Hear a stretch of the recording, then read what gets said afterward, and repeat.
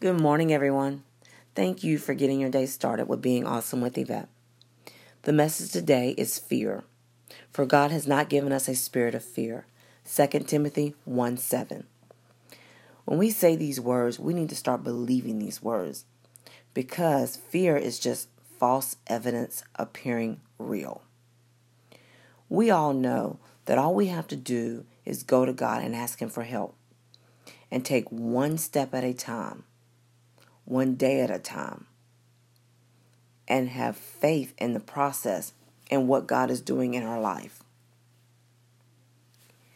We need to stop allowing the devil to make us think things that are not true and start really and truthfully believing in God's word. So the next time you think that you can't do something, remember, that's just the devil because God said you can. Thank you for listening and being awesome with Yvette. I really hope this message was uplifting and encouraging for you to want to do the will of God.